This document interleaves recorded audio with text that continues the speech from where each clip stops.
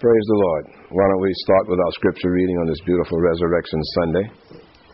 This morning's scripture reading comes from John chapter 3, verse 16. For God so loved the world that he gave his only begotten Son, that whoever believes in him should not perish but have everlasting life. Praise God. Thank you. We all know that scripture very, very well, and it's very, very fitting that on this Resurrection Sunday that we remember that scripture, that verse and everything, because it certainly has significant meaning for where we are, for what we are about to go over today in terms of scriptures. So why don't we start by going to Matthew 26.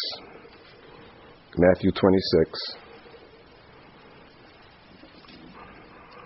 We're going to start with verse 36, and while you're turning there, as we all know, Resurrection Sunday is the most important time of year on the Christian calendar. And as we looked at last week, and which is traditionally called Palm Sunday, we realized that, and we studied how when Jesus was coming into Jerusalem riding on the back of the donkey there, that the crowd was just, Hosanna, Hosanna, blessed is he who comes in the name of the Lord. And we talked about how that very same crowd who was welcoming him into Jerusalem and cheering for him was the very same crowd that would be crying out for his death. Amen.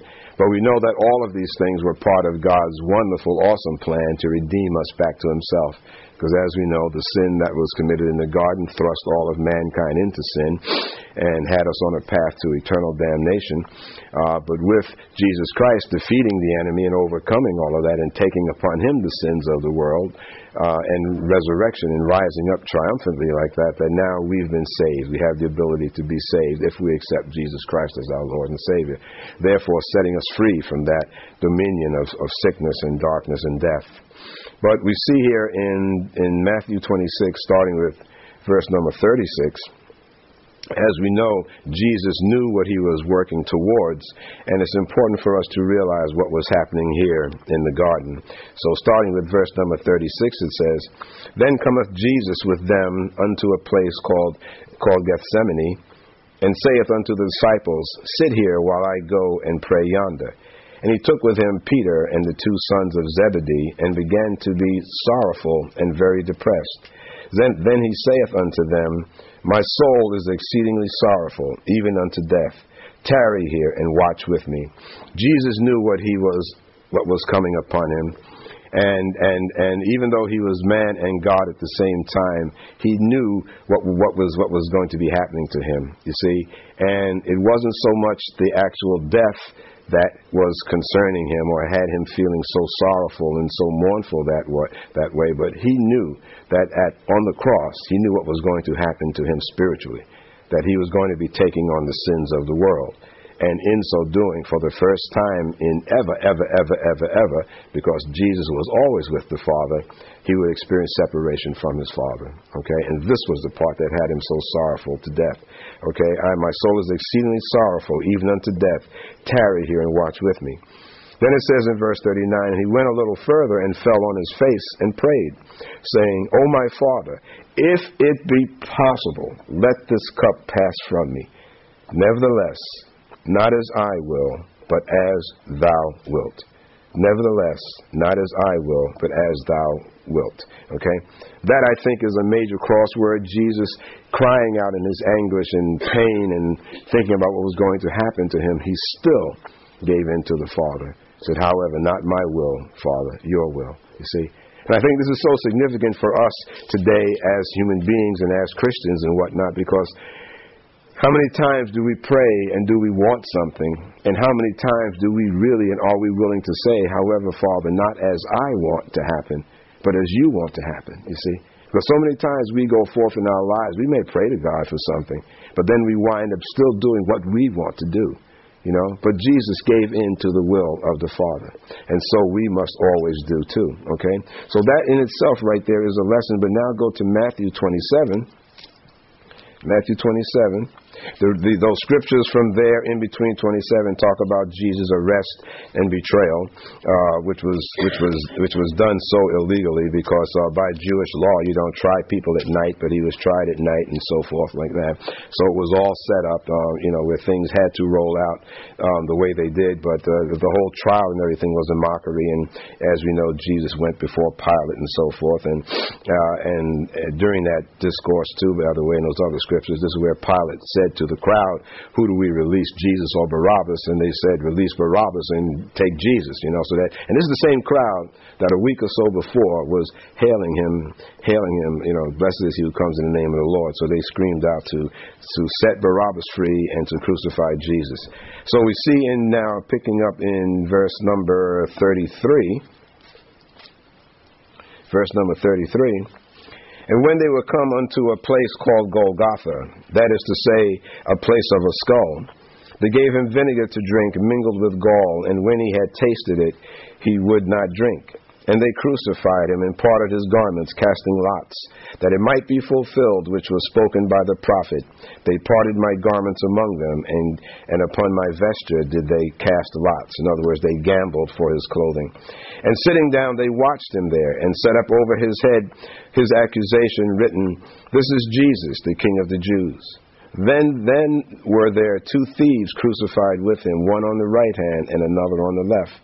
And they that passed by reviled him, wagging their heads, and saying, "Thou that destroyest the temple, and buildest it in 3 days, save thyself. If thou be the Son of God, come down from the cross." So here you see they were mocking him. They were saying, if you're the Son of God, why don't you come down from the cross? Likewise, also the chief priests mocking him, with the scribes and elders, said, "He saved others, himself he cannot save. If he be the King of Israel, let him now come down from the cross, and we will believe him." See, again, they want to see a demonstration before they actually believe. "He trusted in God, let him deliver him now, if he will have him, for he said, I am the Son of God." So now they're mocking God. "The thieves also who were crucified with him cast the same in his teeth. Now from the 6th hour, there was darkness over all the land until the 9th hour. Now that's from about 12 noon until about 3 p.m. And about the 9th hour, Jesus cried with a loud voice, saying, "Eli, Eli, lama sabachthani." That is to say, my God, why hast thou forsaken me?" You see, now at this point in time, he was beginning to really feel that God was turning his back because he was taking on the sin of man here. Now, if you put a bookmark here and go to Psalm 22, we really need to understand how this was very much a part of God's plan, and that it is following perfectly in line with prophecy, with what was stated and what was said before. And the book of Psalm was penned over a period of time. Many of the scriptures are related to Solomon and some to David and so forth. But the book of Psalms was about 10th century BC. Okay, 10th century BC. So this is some time before these events of the cross actually took place. But you see in Psalm 22, what does it say? 22 verse 1. My God, why hast thou forsaken me? Why art thou so far from helping me and from the words of my roaring? O my God, I cry in the daytime, but thou hearest not, and in the night season, and am silent, and am not silent. You see, and then these verses go on to describe some of the crucifixion. And so the point I'm making here is that this was prophesied to happen. So what was going on in the cross was fulfillment of prophecy. God had to get Jesus to the cross, and he spoke about it in the Old Testament many times. So the events were all by design to get Jesus to the cross, and the whole thing is for you and for me. You see?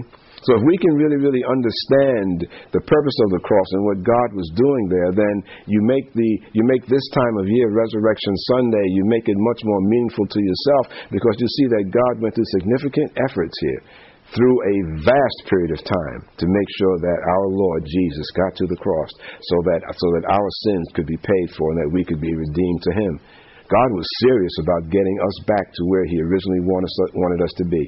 Remember a few weeks ago we talked about God's divine intention.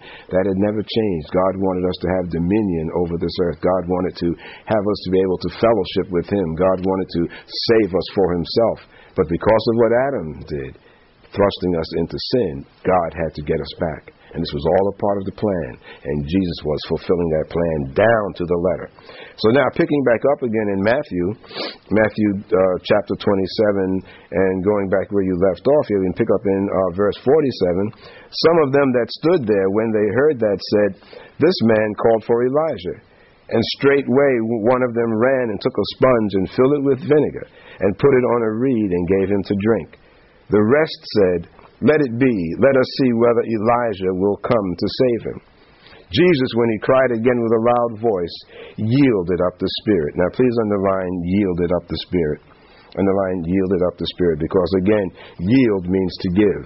At this point in time, Jesus willingly gave up the ghost. He willingly let it go. So now I put a bookmark here again, and I want you to go to Luke 23.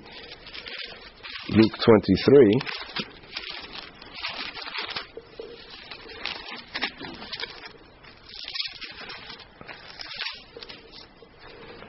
Luke 23, verse 44.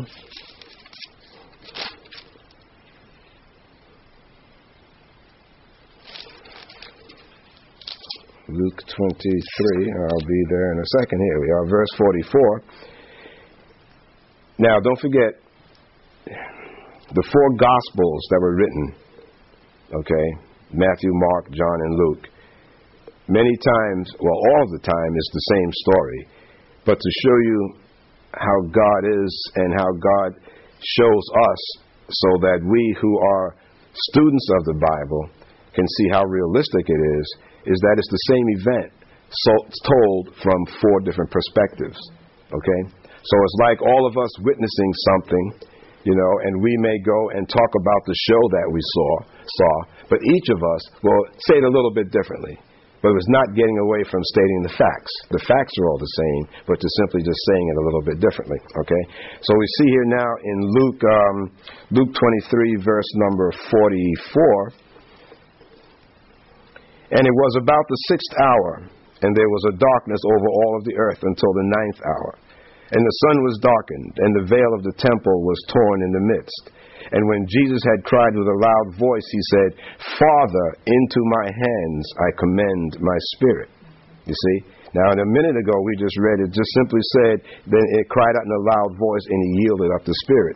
Luke, who, by the way, was a doctor, so maybe he's just a little bit more into detail, he actually penned and wrote what Holy Spirit inspired him to say, and that is, Jesus actually said, "Father, into thy hands I commend my spirit." So going back to Matthew now, okay, and in verse 50 where we left off, Jesus, when He had cried again in a loud voice, yielded up the Spirit. What He said at that point in time, He knew that it was time for Him to give up the ghost. And He just simply said, "Okay, Father, here I come. Okay, here's my spirit.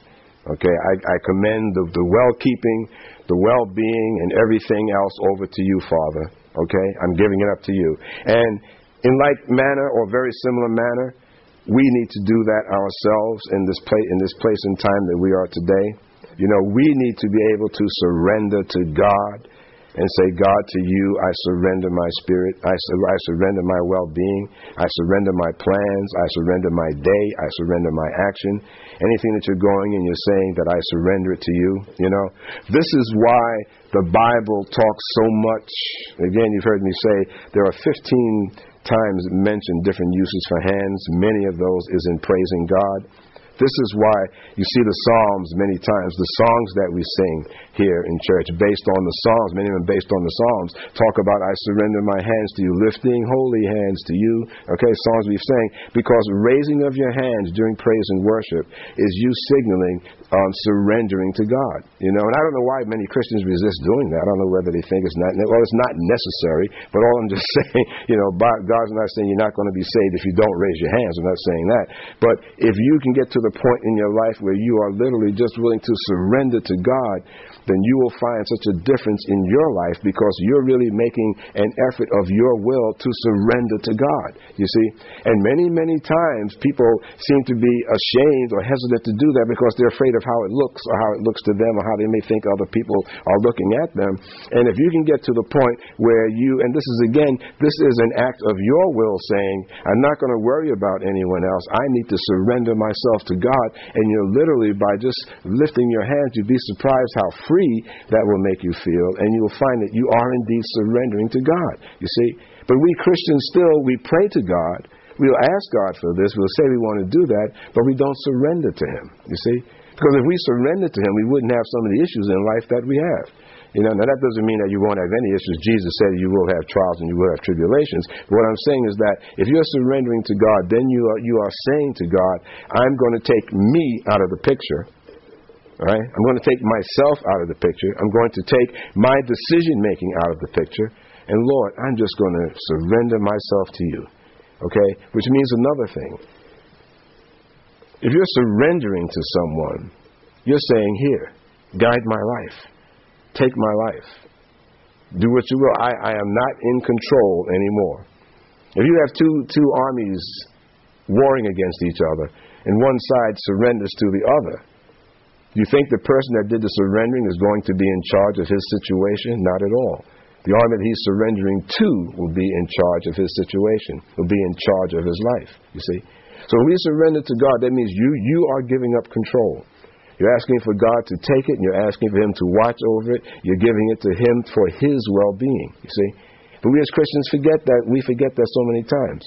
We'll pray to God for something. We'll ask Him to bless our school, bless our home, bless our jobs, bless our business or whatever. But then we don't surrender it to Him because we keep trying to run it and guide it ourselves. And then when you do that, you forget to pray at the right times. You forget to pray. If you surrender something to God and you're really giving it to God, then Holy Spirit will simply guide you. And then you'll know when to pray. Because Holy Spirit will give you hints. He'll give you glimpses of things to come. He'll give you hints and He'll give you glimpses of difficult times that's coming into your life, coming into your business, coming into your school, whatever it might be, coming into the family. He'll give you hints of it because you surrendered to Him, you see. If you find yourself having a hard time to truly surrender to God, then you're missing out on an opportunity to be taken to heights that you can't believe, you see. Because then you're asking God to just take control. It's like you're getting in a car and you're saying, okay, God, this is my car and I'm giving it to you. You take me wherever you want. God's doing the driving. And you're trusting God to take you wherever He wants to go. See, but we don't do that in our lives. We'll pray to God. We'll say, God, I wanted this. Bless me. I dedicate this to you, whatever. Okay, but then we want to take the wheel and drive ourselves. Okay, and that's where we run afoul. Okay, so in this Resurrection Sunday message, there are many lessons here. Many lessons for us to benefit from. You see.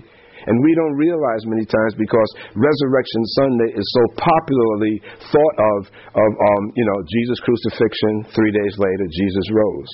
There's a whole life lesson in that process from the time that Jesus was in the garden. However, let this cup, let your will be done. Lord, if there's another way, but however, let your will be done. Life lesson. Going to the cross, Father, I yield up my spirit, I give it to you. A life lesson. Amen. A life lesson. So on this Resurrection Sunday, I'm asking that even after we leave here, that you delve a little more deeply into really what this day means, you know. Yes, indeed, the death and resurrection of Jesus Christ is paramount importance because without that we could not be saved. We would be bound and damned, hell-bound. Okay? Yes, that's important. But there are life lessons in here that we should also harp on, okay?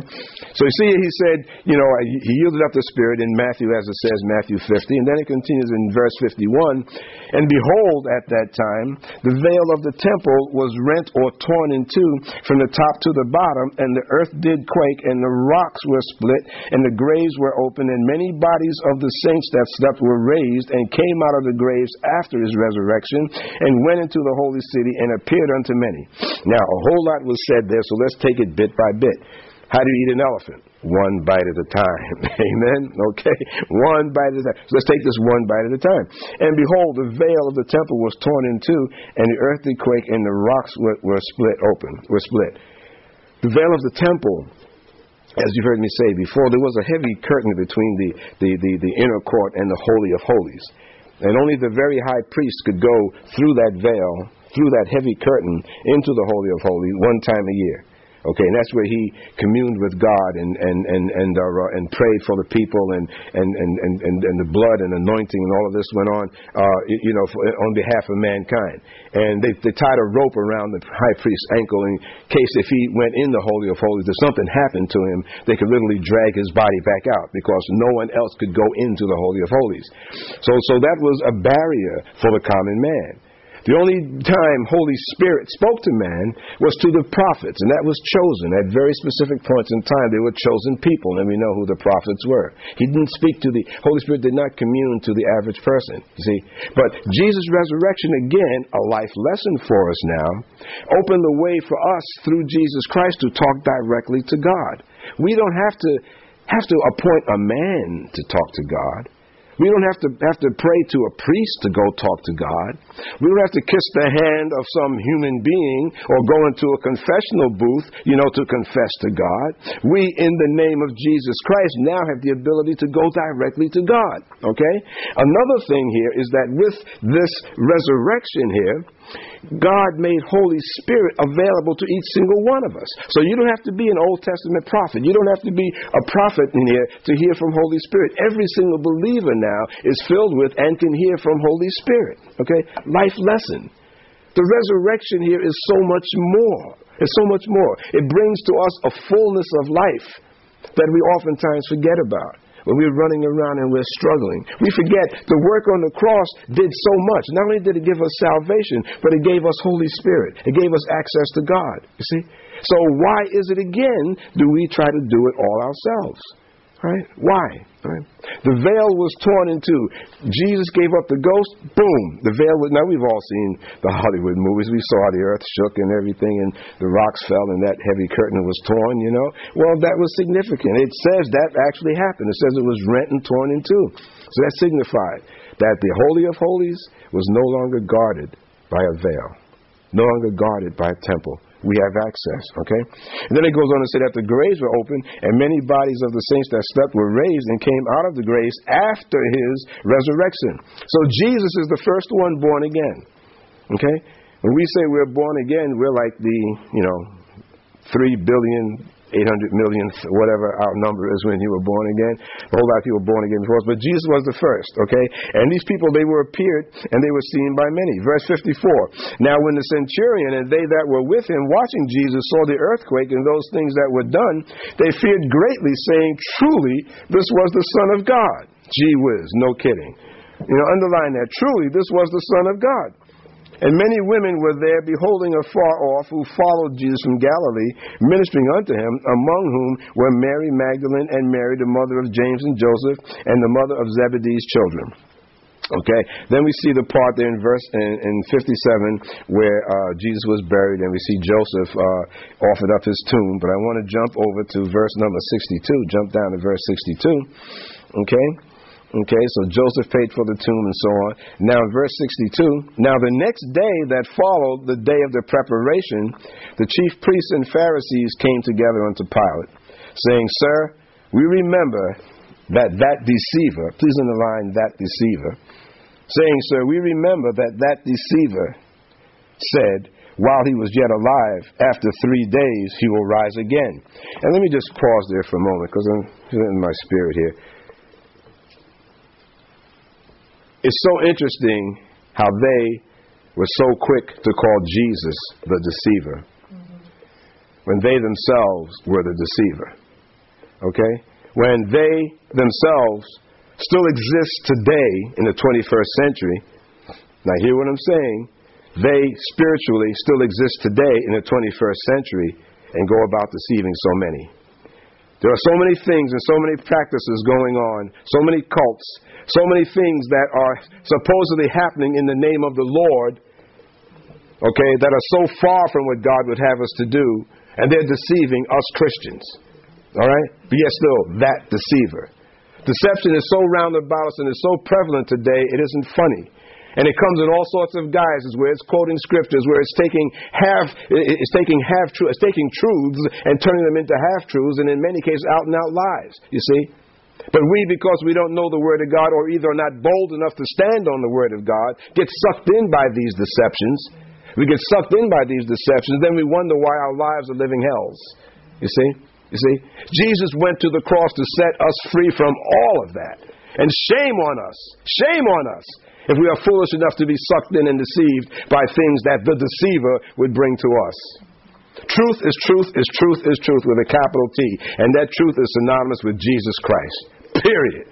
No ifs, ands, or buts. There's no watered down way of saying that is it, period. And anything that comes against that and takes it and waters it and shades it and colors it some different way is not of God. All right? So the work of the cross that was done here, shame on us if we are putting the work that in the price that Jesus paid, if we're trampling under it because we are too lily-livered and too weak-kneed to stand up for the Word of God and do what He's telling us to do. Amen? And do what He's telling us to do. So when they say they deceive, it makes my blood boil away, because He, the Son of God, who was dying for all of mankind's sins, even dying for their sins, they were too foolish to embrace Him. They call Him that deceiver. You see? So that deceiver, the real deceiver, who was being so embraced here, who was literally hiding in the shadows, guiding these people to get Jesus to the cross, not realizing that God was in charge, because God had to get Jesus to the cross, because God had a plan, all right? But they were so quick to be there in the crowd, set Barabbas free, kill Jesus. They were so there in the crowd when they arrested Him, grab Him. They were so there to stir up and everything, all right?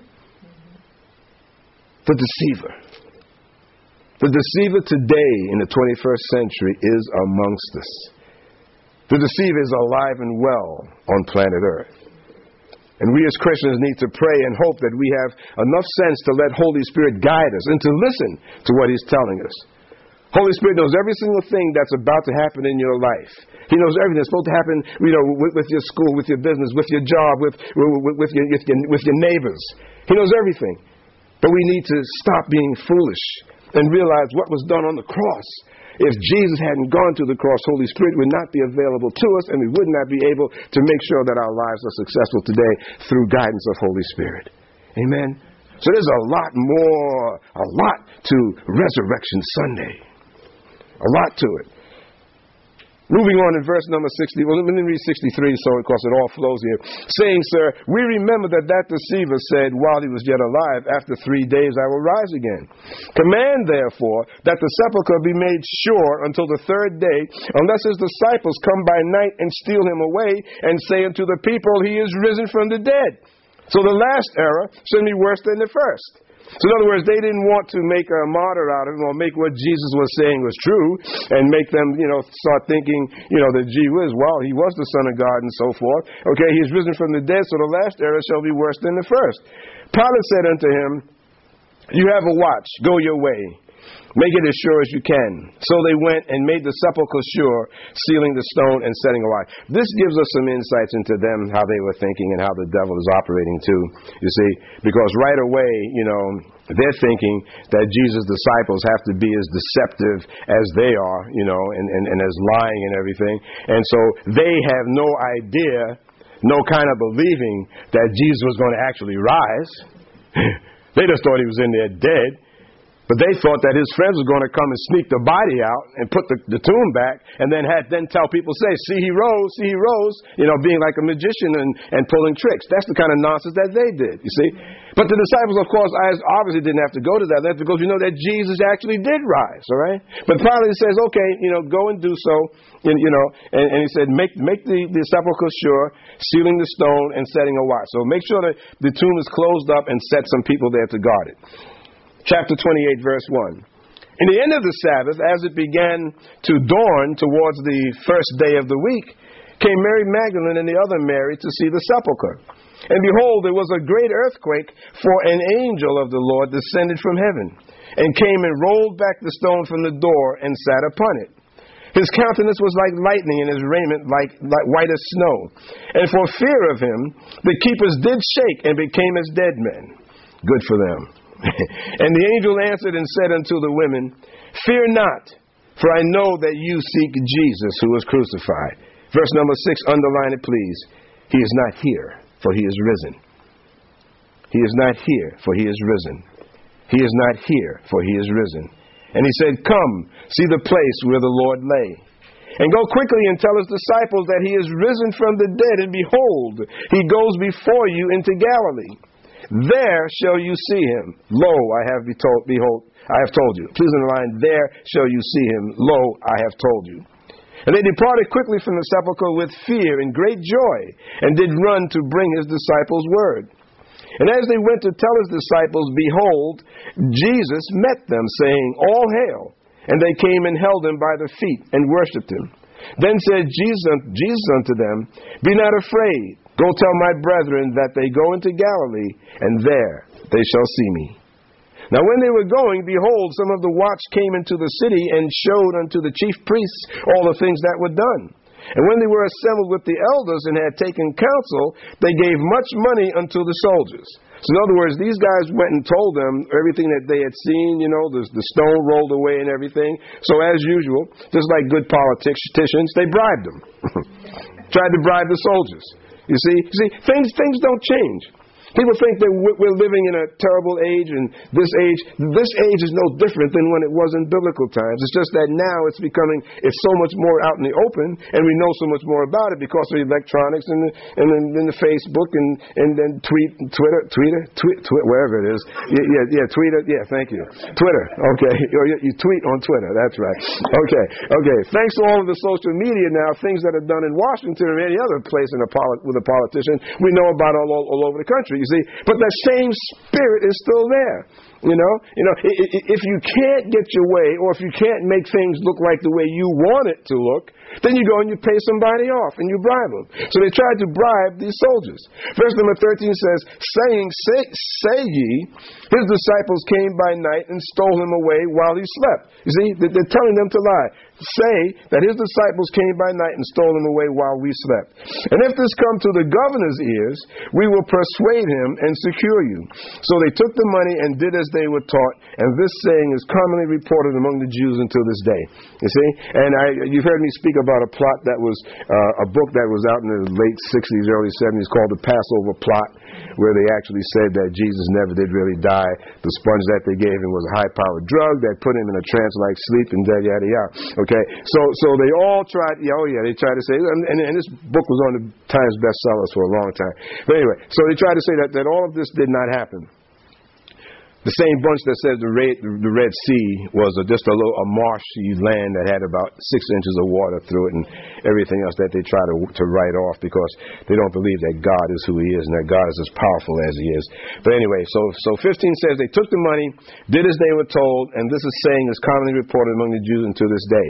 Verse 16 says, Then the 11 disciples, underline 11, the 11 disciples went away into Galilee, into a mountain where Jesus had appointed them. And when they saw him, they worshipped him, but some doubted. And Jesus came and spoke unto them, saying, All authority is given unto me in heaven and in earth. Go ye therefore and teach all nations, baptizing them in the name of the Father and the Son and the Holy Spirit. Underline, and the Holy Spirit. Teaching them to observe all things whatsoever I have commanded you. And lo, I am with you always, even until the end of the age. Amen, amen, and amen. So here we see, and then there are other scriptures in here which we won't go into today, where Jesus was seen by over 500 people. Okay?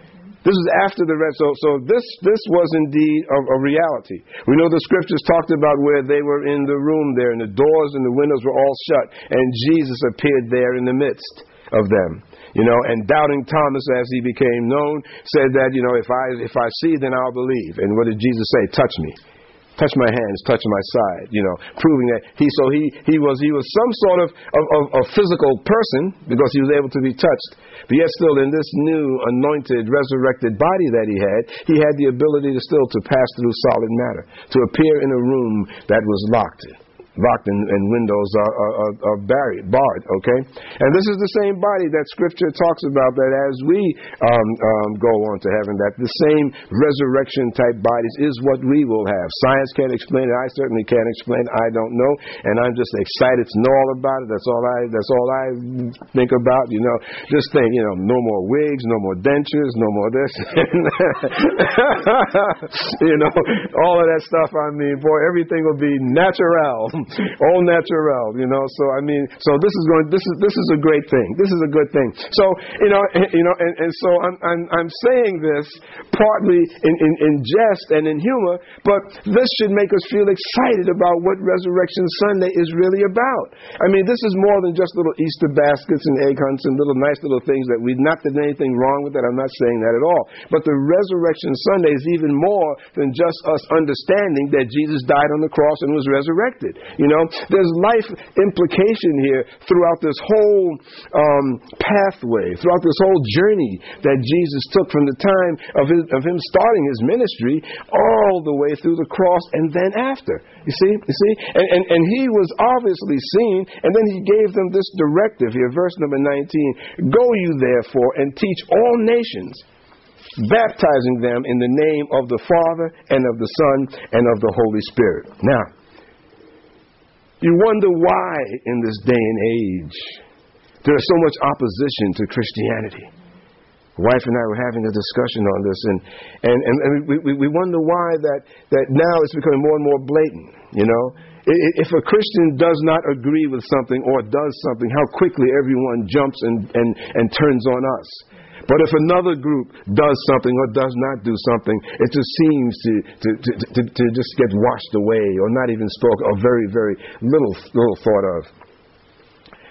The work that Jesus did has such implications, has such impact, has such direction for the whole entire human race, believers and non-believers, okay? That Satan himself, the only name that threatens him is Jesus. All right? The other names don't threaten him. Okay? Allah doesn't threaten him. Muhammad doesn't threaten him. You know, you can go through all of the Hindu deities and every other god or goddess that ever was. None of those entities or whatever threaten Satan. But Jesus does. Jesus does. And this is the reason why. This is the reason why almost anything will pass today. Anything will get by. Excuses will be made for anyone else doing something until when it comes to us Christians. Okay? Because it's who we are and who is behind us. It's the name of Jesus. Okay? The Scripture talked about there being times when the church was going to be persecuted. Jesus prophesied that. The Word prophesies that. So we can expect that. It's because of who we are in Christ Jesus. You see? And so when he says to go forth and tell and go to all the nations, baptizing them in the name of the Father and the Son and the Holy Spirit, he's given us that authority to do that.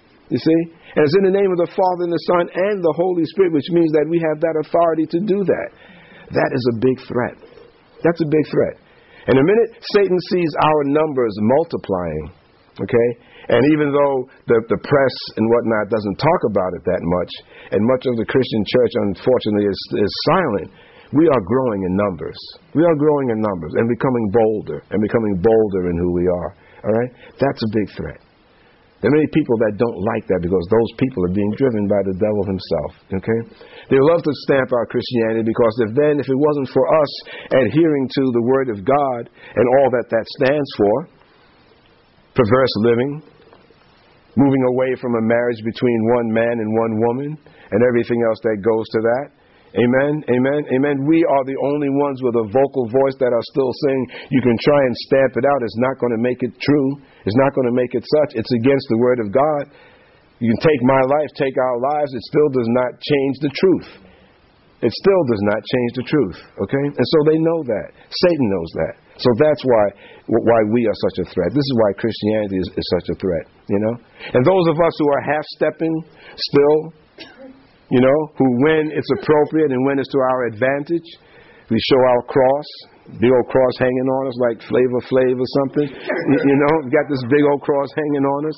But when it comes down to really standing for the Word of God, you know, we're wishy-washy.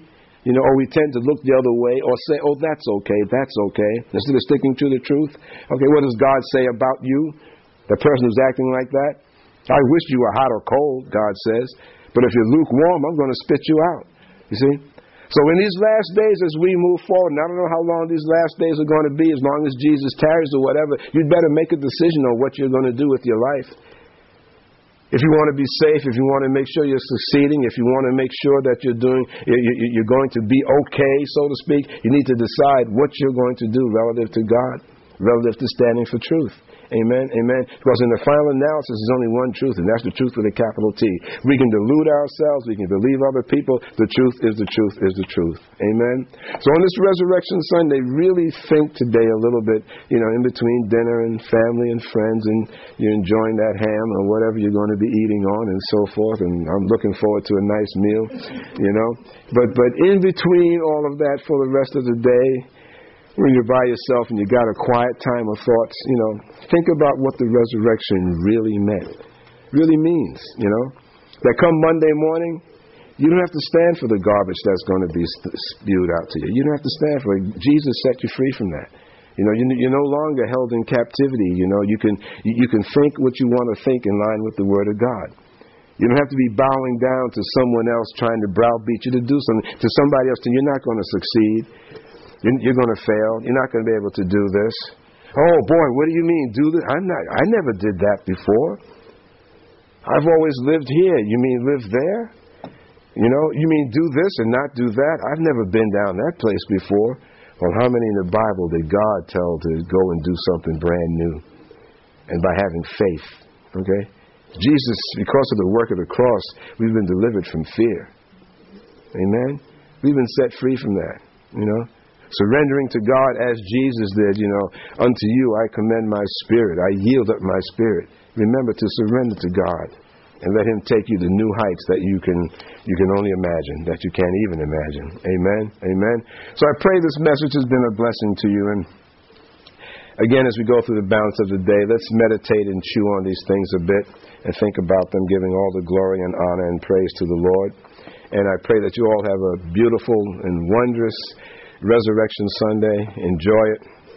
And praise the Lord. And now before we close, let us prepare to honor God with our tithes and offerings.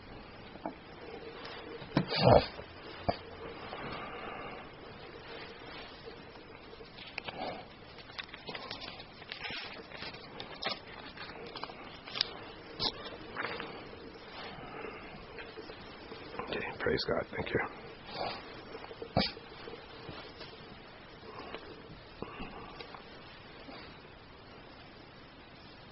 Thank you, Jesus. Heavenly Father, we thank you so much for this time, O Lord, and now we come before you in obedience to your word to honor you with our tithes and offerings, O Lord. We thank you for the increase that you've given us over the last week or 2 weeks or 1 month, O Lord, and now we come to you with joy in our hearts to give back to you that portion that is rightfully yours. In the name of Jesus Christ, O Lord God, we give to you and we pray that these tithes and offerings are received by you as a sweet savor of incense unto thy nostrils, O Lord. In the name of Jesus Christ, we anoint these tithes and offerings, and we pray that as they go through the banks and clearing houses and are touched by the hands of tellers and clerks that do not yet know you, that they shall come to know you through Jesus Christ, our Lord and Savior. Heavenly Father, I also pray in accordance with your scriptures that you shall return to these your children 100-fold that which they have given, O Lord. Bless them that they may prosper in all that they set their hands to do. Heavenly Father, we bless you and we thank you for all things in the matchless name of Jesus. And altogether the church said, Amen. Let us stand as we close.